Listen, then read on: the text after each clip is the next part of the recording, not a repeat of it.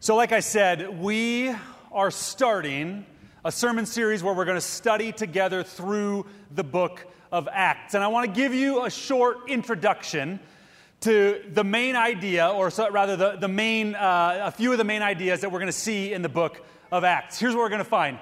In Acts, we're going to learn that there is one God. That one God has one church. That one church has been given one mission by their God, and therefore we, as Jesus followers, part of the church on mission, we have one focus in our lives. And so I'm going to let you guess. What do you think we titled the sermon series through the book of Acts? You got it. One. And do I have the title slide? One. The name of the sermon series is One, and we're going to go through it in three different parts. The first part is One Church. Here's why we thought it would be important to study through Acts this way. You may have noticed this. I don't know if you're aware, but a lot of our familiar routines in life, a lot of our familiar routines at church have been flipped upside down or just completely destroyed and thrown away. Therefore, we as a community are literally creating new forms of worship and fellowship, of friendship and study. We are creating brand new ways to be the church together. And as the preaching team and the staff were talking and praying and thinking about it, it struck us. Do you know what the book of Acts is?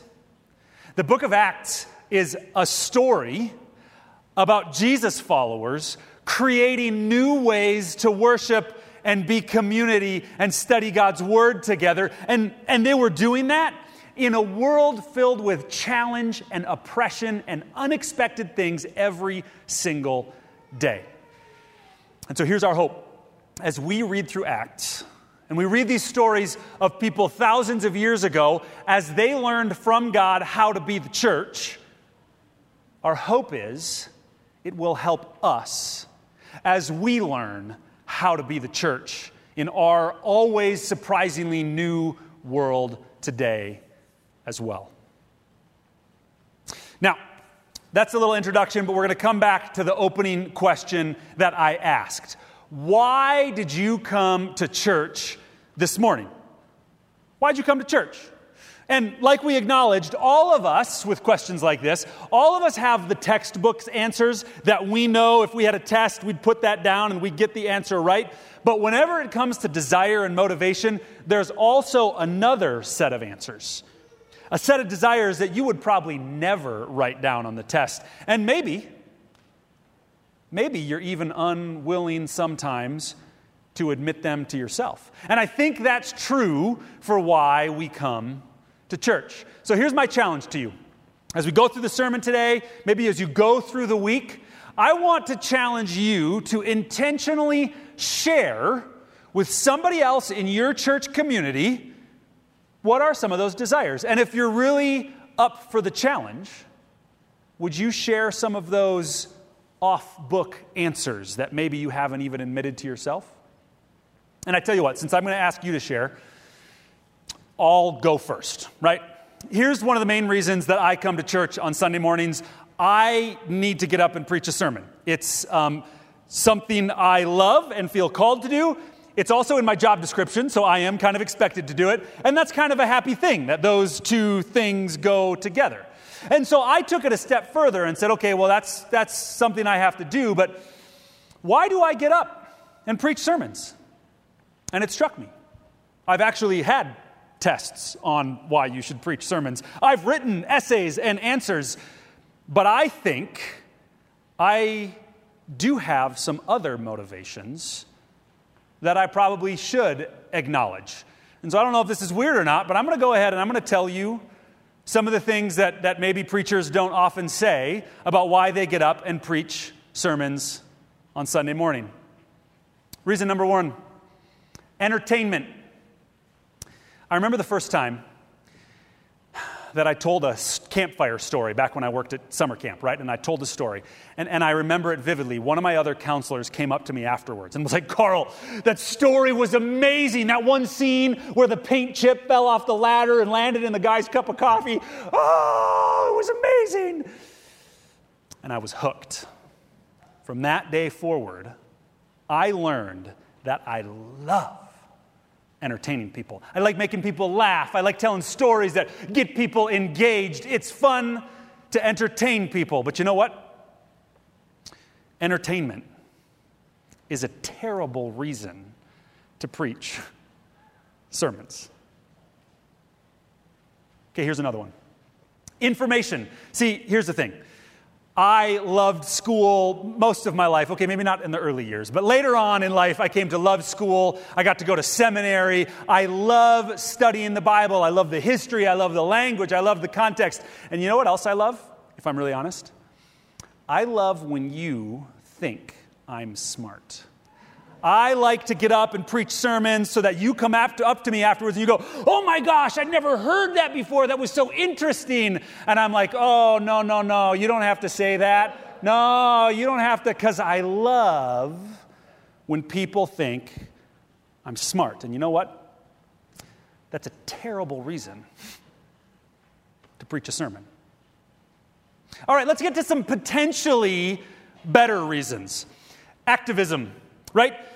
We live in a world full of all sorts of problems. We've got problems inside our lives. We've got problems in our relationships. And surely there's massive problems in the world around us. And God gives us a vision of justice and peace and love that says, man, we better get busy working so that we can bring more of God's goodness into this hurting world. I love to get up and preach sermons that result in people getting on the train and so on. Let's do something about it.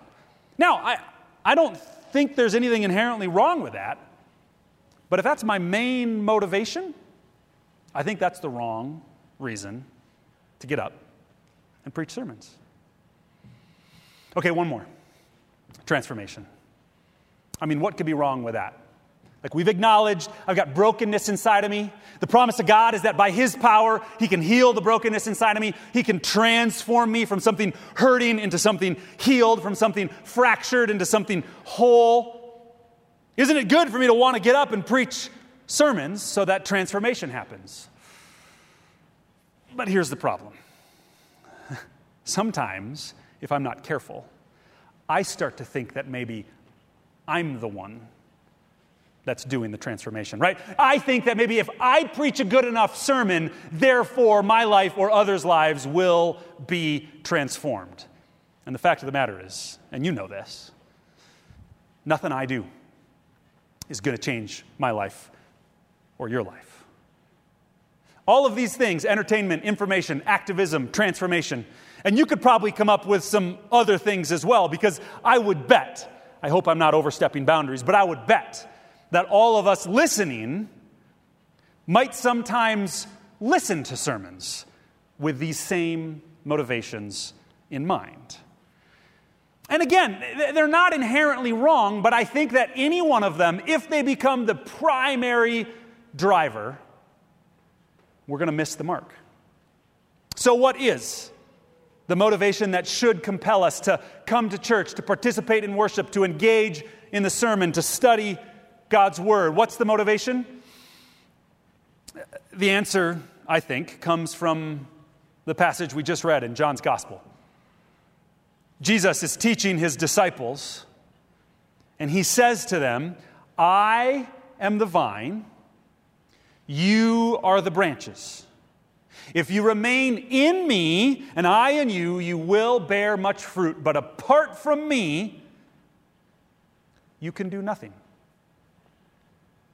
So here's my hope.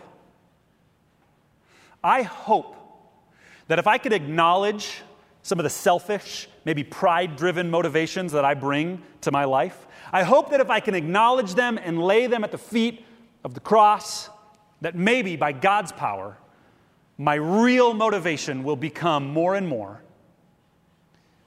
that because of God, we are a people whose lives are always in Christ. That, I believe, must be the single, the foundational, the unequivocal desire of all of our hearts. We know that all of the other desires are competing against it and trying to distract us or overwhelm it, but that desire is the central desire. We desire to be in Christ so that we might live in Christ, so that our lives might be spent every day with Christ. And this isn't just a Sunday morning at church, or maybe in the early morning when I read my Bible, or maybe late at night if I pray. This is a everyday, everywhere desire of our hearts. Here's my invitation. I hope that you gather for worship in person or virtually. I hope that I'm preaching sermons. I hope that everything we're doing can become more and more about one singular desire for all of our lives: to be in Christ.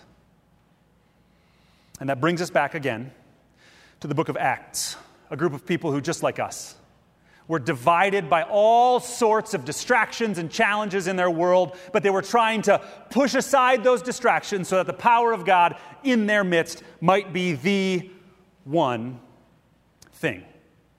In Acts, they were trying to live with Christ, be with Christ. One God. Yeah, we can get, there we go. One God, one church, one mission, one focus. So, with that, we're going to jump now into the book of Acts. The guy who wrote Acts is a guy named Luke. You may have heard the name of Luke before because Luke also wrote one of our 4 Gospels: Matthew, Mark, Luke, and then John. But the confusing thing is we have Matthew, Mark, Luke, John, and then the book of Acts. We've got John kind of in between Luke and Acts. But really, Luke wrote these 2 books kind of together as a 2-volume set of one book.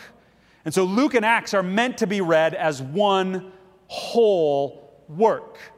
And you're going to see that right at the very beginning, in the very first thing that Luke writes down as he writes this letter to the church. So we're going to read now Acts chapter 1, verses 1 through 8. I encourage you to turn there now in your Bible, or if you want to open up your Bible app, you can find it there on the SentCov page of the Bible app as well.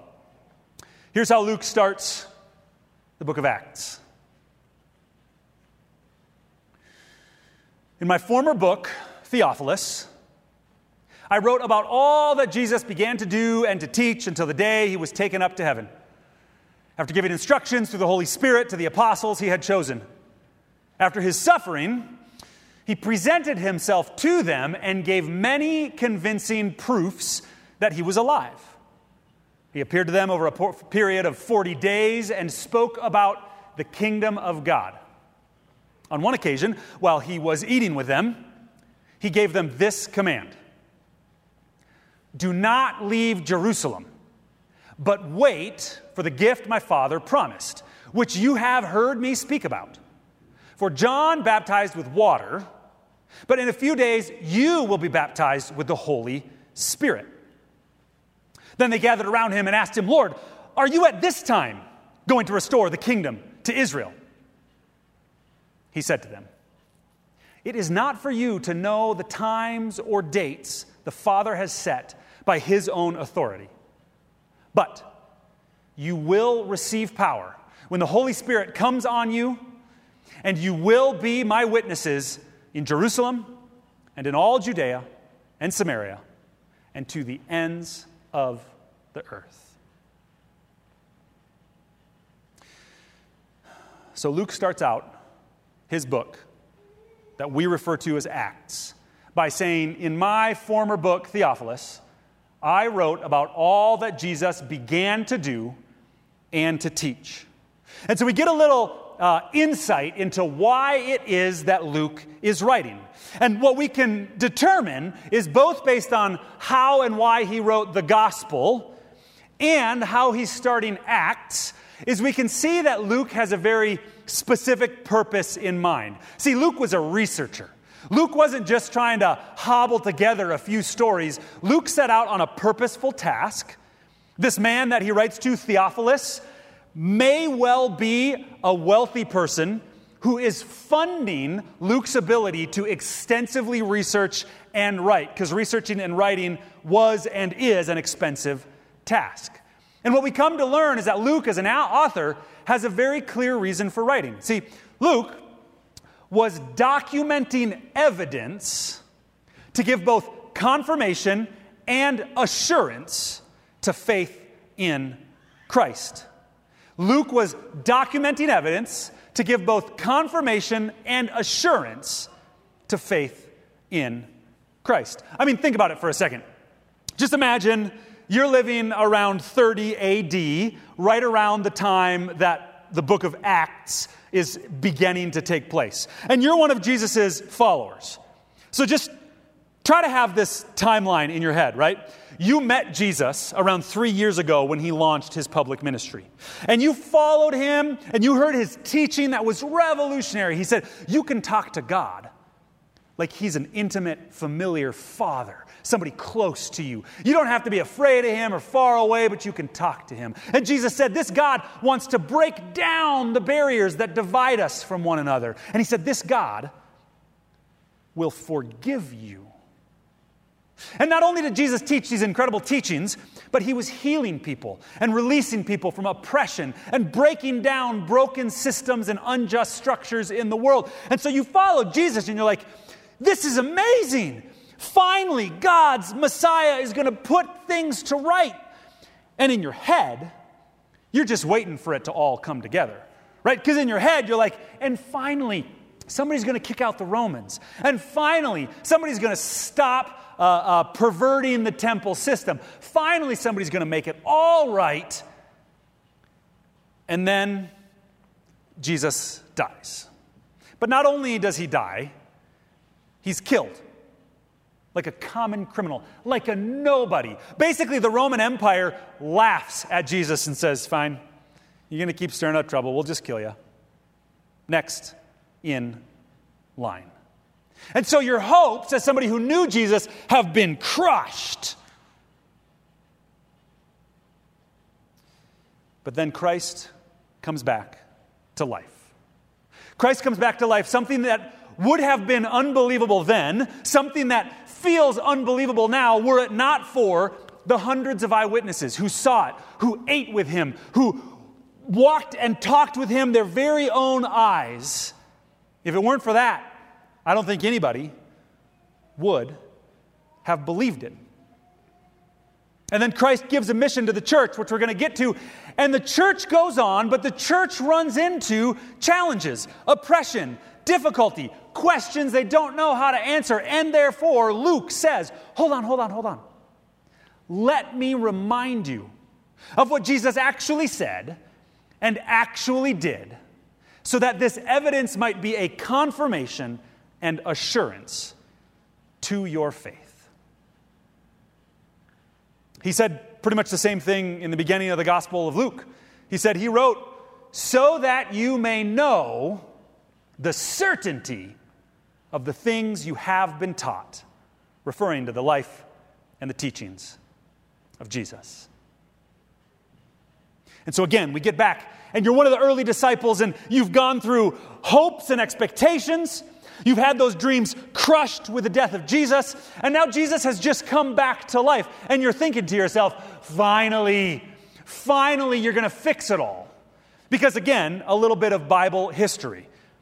The Bible starts with a story of a man named Abraham, and God made this promise to Abraham. He said, Abraham, I'm going to make you, Abraham, a great nation. And because of how much I bless you and your great nation, Abraham, you will be a blessing to all people. But here's the problem. In first century Jerusalem, Israel, Palestine, Israel was not a great nation. Rome was a great nation. And they oppressively and ruthlessly ruled over Israel. And so all of Israel was waiting around going, God, when are we going to be a great nation again? When do we get freedom from oppression? When are you going to finally strike down all that's wrong and reestablish the greatness of Israel? And we see it because the disciples are talking to Jesus. And here's what Luke reports. They ask Jesus, after he rises from the dead. The disciples say to Jesus, okay, then they gathered around him and asked him, Lord, are you at this time going to restore the kingdom to Israel? Okay, we get it. Like, you had to die on the cross. That's all fine. But now, right? Now you're going to stick it to the man. Now you're going to fix all of our problems, right? Are you at this time going to restore the kingdom to Israel? And here's the truth of the matter. At that time, in ancient Israel, there were a number of options on the table for exactly how the Jewish people thought God might restore his kingdom. They thought God might make Israel into the great nation that God had promised. I want to run you through 4 main options that the Jewish people had come up with. 4 main options that I believe the disciples had right on the front of their minds when they're asking Jesus, is now the time? Are now you going to restore the kingdom to Israel? Here's the options on the table. If you've read through the Gospels, you've met most of these groups. They were all prominent and well-known in their way. So first of all, there's the Sadducees. Now, if you learned the kids' song, I Just Want to Be a Sheep, ba, ba, ba, ba, when we meet the Sadducees in Sunday school, we just learn that they're so sad, you see. It turns out, sorry, children's pastors, that's actually wrong. See, the Sadducees had a very clear idea of how to restore God's power to the kingdom of Israel. Here was the Sadducees' idea. They said, Rome has a ton of power. So you know what we're going to do? We're going to get in bed with Rome, and then we get to share some of their power. And that sounds like a sweet deal, especially because if we, the Sadducees, just kind of do whatever Rome wants and we try to share their power, they also learned that they could pocket some of Rome's wealth along the way. And so the Sadducees were trying to restore God's kingdom to Israel by getting political power and pocketing some wealth along the way. Jesus was asked about the Sadducees a few different times. One of the key questions was, hey, Jesus, should we pay the temple tax, the tax that Caesar demands us to pay? And Jesus picked up the coin that had an image of Caesar who claimed to be God. And Jesus said, you give to Caesar what's Caesar's, but you give to God what is God's. Because in fact, Jesus was saying, grabbing at political power and might is not the way that God is going to restore his kingdom on earth. Okay, if you're not one of the Sadducees, you've got another option. You could go to the other extreme and you could be one of the Zealots. Now, the Zealots, they were real serious people. Here was how they saw it happening. They figured, we just get a big enough army and we start a rebellion and we will violently overthrow the Roman Empire. Sometimes they took it so far as to, they had a group of assassins who carried daggers in their cloaks, and they'd walk around the marketplaces. And if there was a Roman official there, or somebody who was too friendly with the Romans, they would assassinate them in the marketplace. This group of people was called the Sicarii, which is the word for knife, because they would literally go around trying to kill Romans. And the idea was, if we get in a big enough army, we can overthrow the Roman Empire. Well, turns out Rome actually was pretty familiar with violence and had no problem eliminating all of the zealots that tried to violently overthrow. And we know how Jesus felt about this because when, near the end of his life, Peter drew a sword and tried to defend Jesus, Jesus looked at his disciple Peter and said, if you live by the sword, Peter, you're going to die by the sword. Because in fact, violence, exercising power over people, is not the way that God is going to restore his kingdom on earth. Okay, so if you're an ancient Jew and you're not a Sadducee and you're not a zealot, you can be a Pharisee. If you read the Gospels, you see the Pharisees all over the place. And here's what the Pharisees thought. Okay, we're going to ignore the political stuff. We're going to ignore the violence. We're going to get real specific on the law, on morality. We are going to follow every rule every single time. I mean, they made a list of rules so long, it was too long for anyone to possibly understand. Jesus was talking to the Pharisees, and here was his criticism. He said, Pharisees, you tithe, right? You give a tenth of what you own. You give a tenth to the church. You tithe even on your mint. Have you ever tried to grow mint? Let me actually rephrase that. Have you ever tried to stop mint from growing? I don't care if you tithe 90% of your mint. It just comes back. The next day, it's like miracle grow. Tithing on your mint is pointless because mint is everywhere. And Jesus said to the Pharisees, you're so concerned about the rules, you tithe on your mint, you measure out 10%, and you give it away, but you ignore the more important parts of the law, specifically justice for the oppressed. And so, legalism and moralism, Jesus says, is not the way that God is going to restore his kingdom on earth. We've got one more option. If you don't want to deal with the politics, you don't want to deal with the violence, you don't want an endless list of moral, legalistic laws, then you can join the Essenes. The Essenes said, you know what? We're just going to wipe our hands of it all. We're going to go out into the desert. We're going to get our own little place, and we're just going to make it abundantly clear. We're not with those people over there. No. Them, us, no. We are very different from them. And we're not with those people over there. No, we do not associate with them. We're just going to make our own little community and do our own little thing, and we're going to be completely separate from everybody. But you know what Jesus had to say about that? He said, here's the problem. God desires that we love both our neighbor and our enemy. And if we've moved so far away that we don't even have neighbors and our enemies are kept at a long, long distance away, then it is impossible to love them the way God desires us to love them. And so being a separatist is not the way that God intends his kingdom to be restored on earth. So the disciples asked, Lord, are you at this time going to restore the kingdom? And they would have had on the front of their minds the Sadducees thinking political power was the way to do it. The Zealots thinking violence and revolution was the way. The Pharisees thinking legalistic moralism was the way. And the separatists thinking, or the Essenes thinking separatism was the way. And Jesus says, none of that is God's vision for the power he wants to give to his church.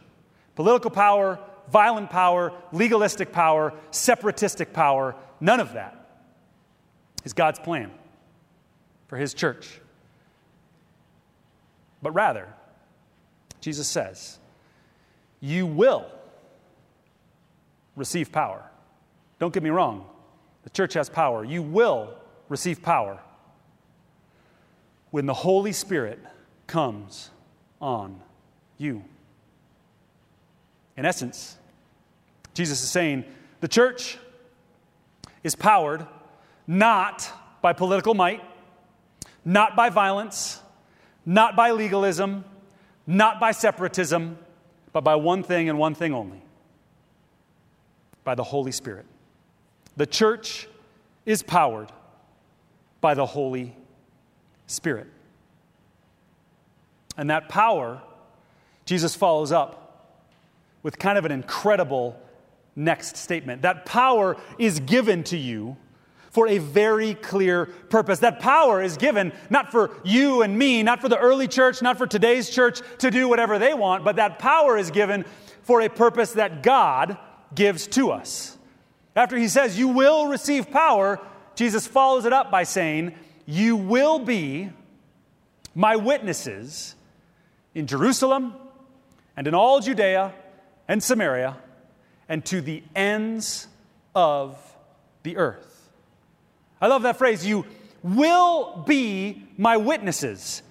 It's sort of a command, it's sort of an instruction. Jesus is saying, God's given you power, and I'm telling you to go point people to Jesus with that power. But it's also a little bit of a prediction or just a description. It kind of says, hey, as you're out around living your life, how you live your life is a witness to God. So, what are you witnessing to? What kind of example are you setting? If the people around you are looking at you saying, okay, that's how I know what Jesus is like, how do people know what Jesus is like based on the witness that we're setting? And Jesus gives us a pretty expansive image of this mandate for God's mission. See, it starts in Jerusalem. And Jerusalem is the right here. The disciples are in Jerusalem. It always starts right here, wherever I'm standing. The only place God will ever use you is exactly where you are right now. Because in fact, that's the only place you will ever be. The only moment you have to live is the present moment, and the only place you can act is the place you're standing right now. Yes, you'll be somewhere else in the future, but when that time comes, you'll be standing right there, right now. It always starts right here. And then it expands and it goes to Judea and Jerusalem together kind of make an image of God's people, Israel. God promised them long ago. He has not abandoned them, but that promise is continuing forward. But then it doesn't end just with a holy huddle of hanging out with God's people. It then goes to Samaria, the sworn enemies of the Jews at that time. And God says, you will be a witness, yes, even to my enemies. A group of people where the Jews and the Samaritans were divided radically over ethnic lines. But it doesn't just end there. It goes even to the ends of the earth. And so you can see this expansive vision that I think says to us, God's mission that he has given to his people, the mission has geographic, ethnic, and socioeconomic implications. The world always has and continues to divide people over geographic, ethnic, and socioeconomic lines. We separate ourselves out into neat different groups. And Jesus says, no. As my witnesses, empowered by my Holy Spirit, you will cross every boundary in order to be my witness.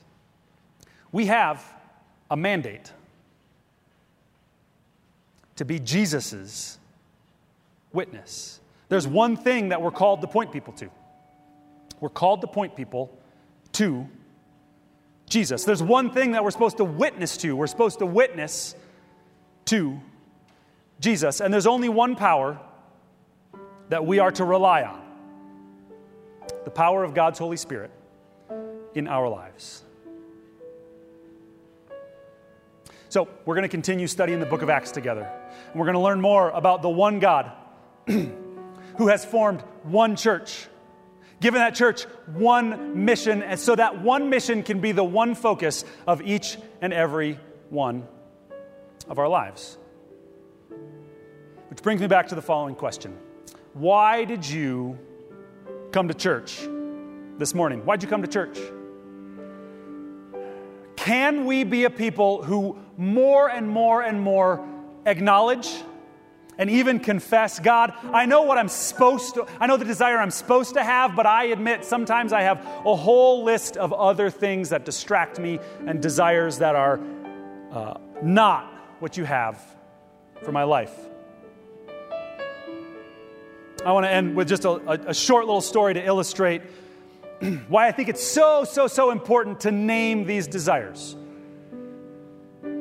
It's kind of about my experience in college when I used to play Ultimate Frisbee. This isn't me, but that's a guy named Chase that I played Ultimate with. In the early 2000s, Ultimate Frisbee went through a radical change. See, in many sports, there's two types of defense. There's one-on-one defense, right? Everybody on my team defends one person on the other team, one-on-one. Or there's zone defense. I guard this zone, you guard that zone, and if we all guard our zone, we'll be fine.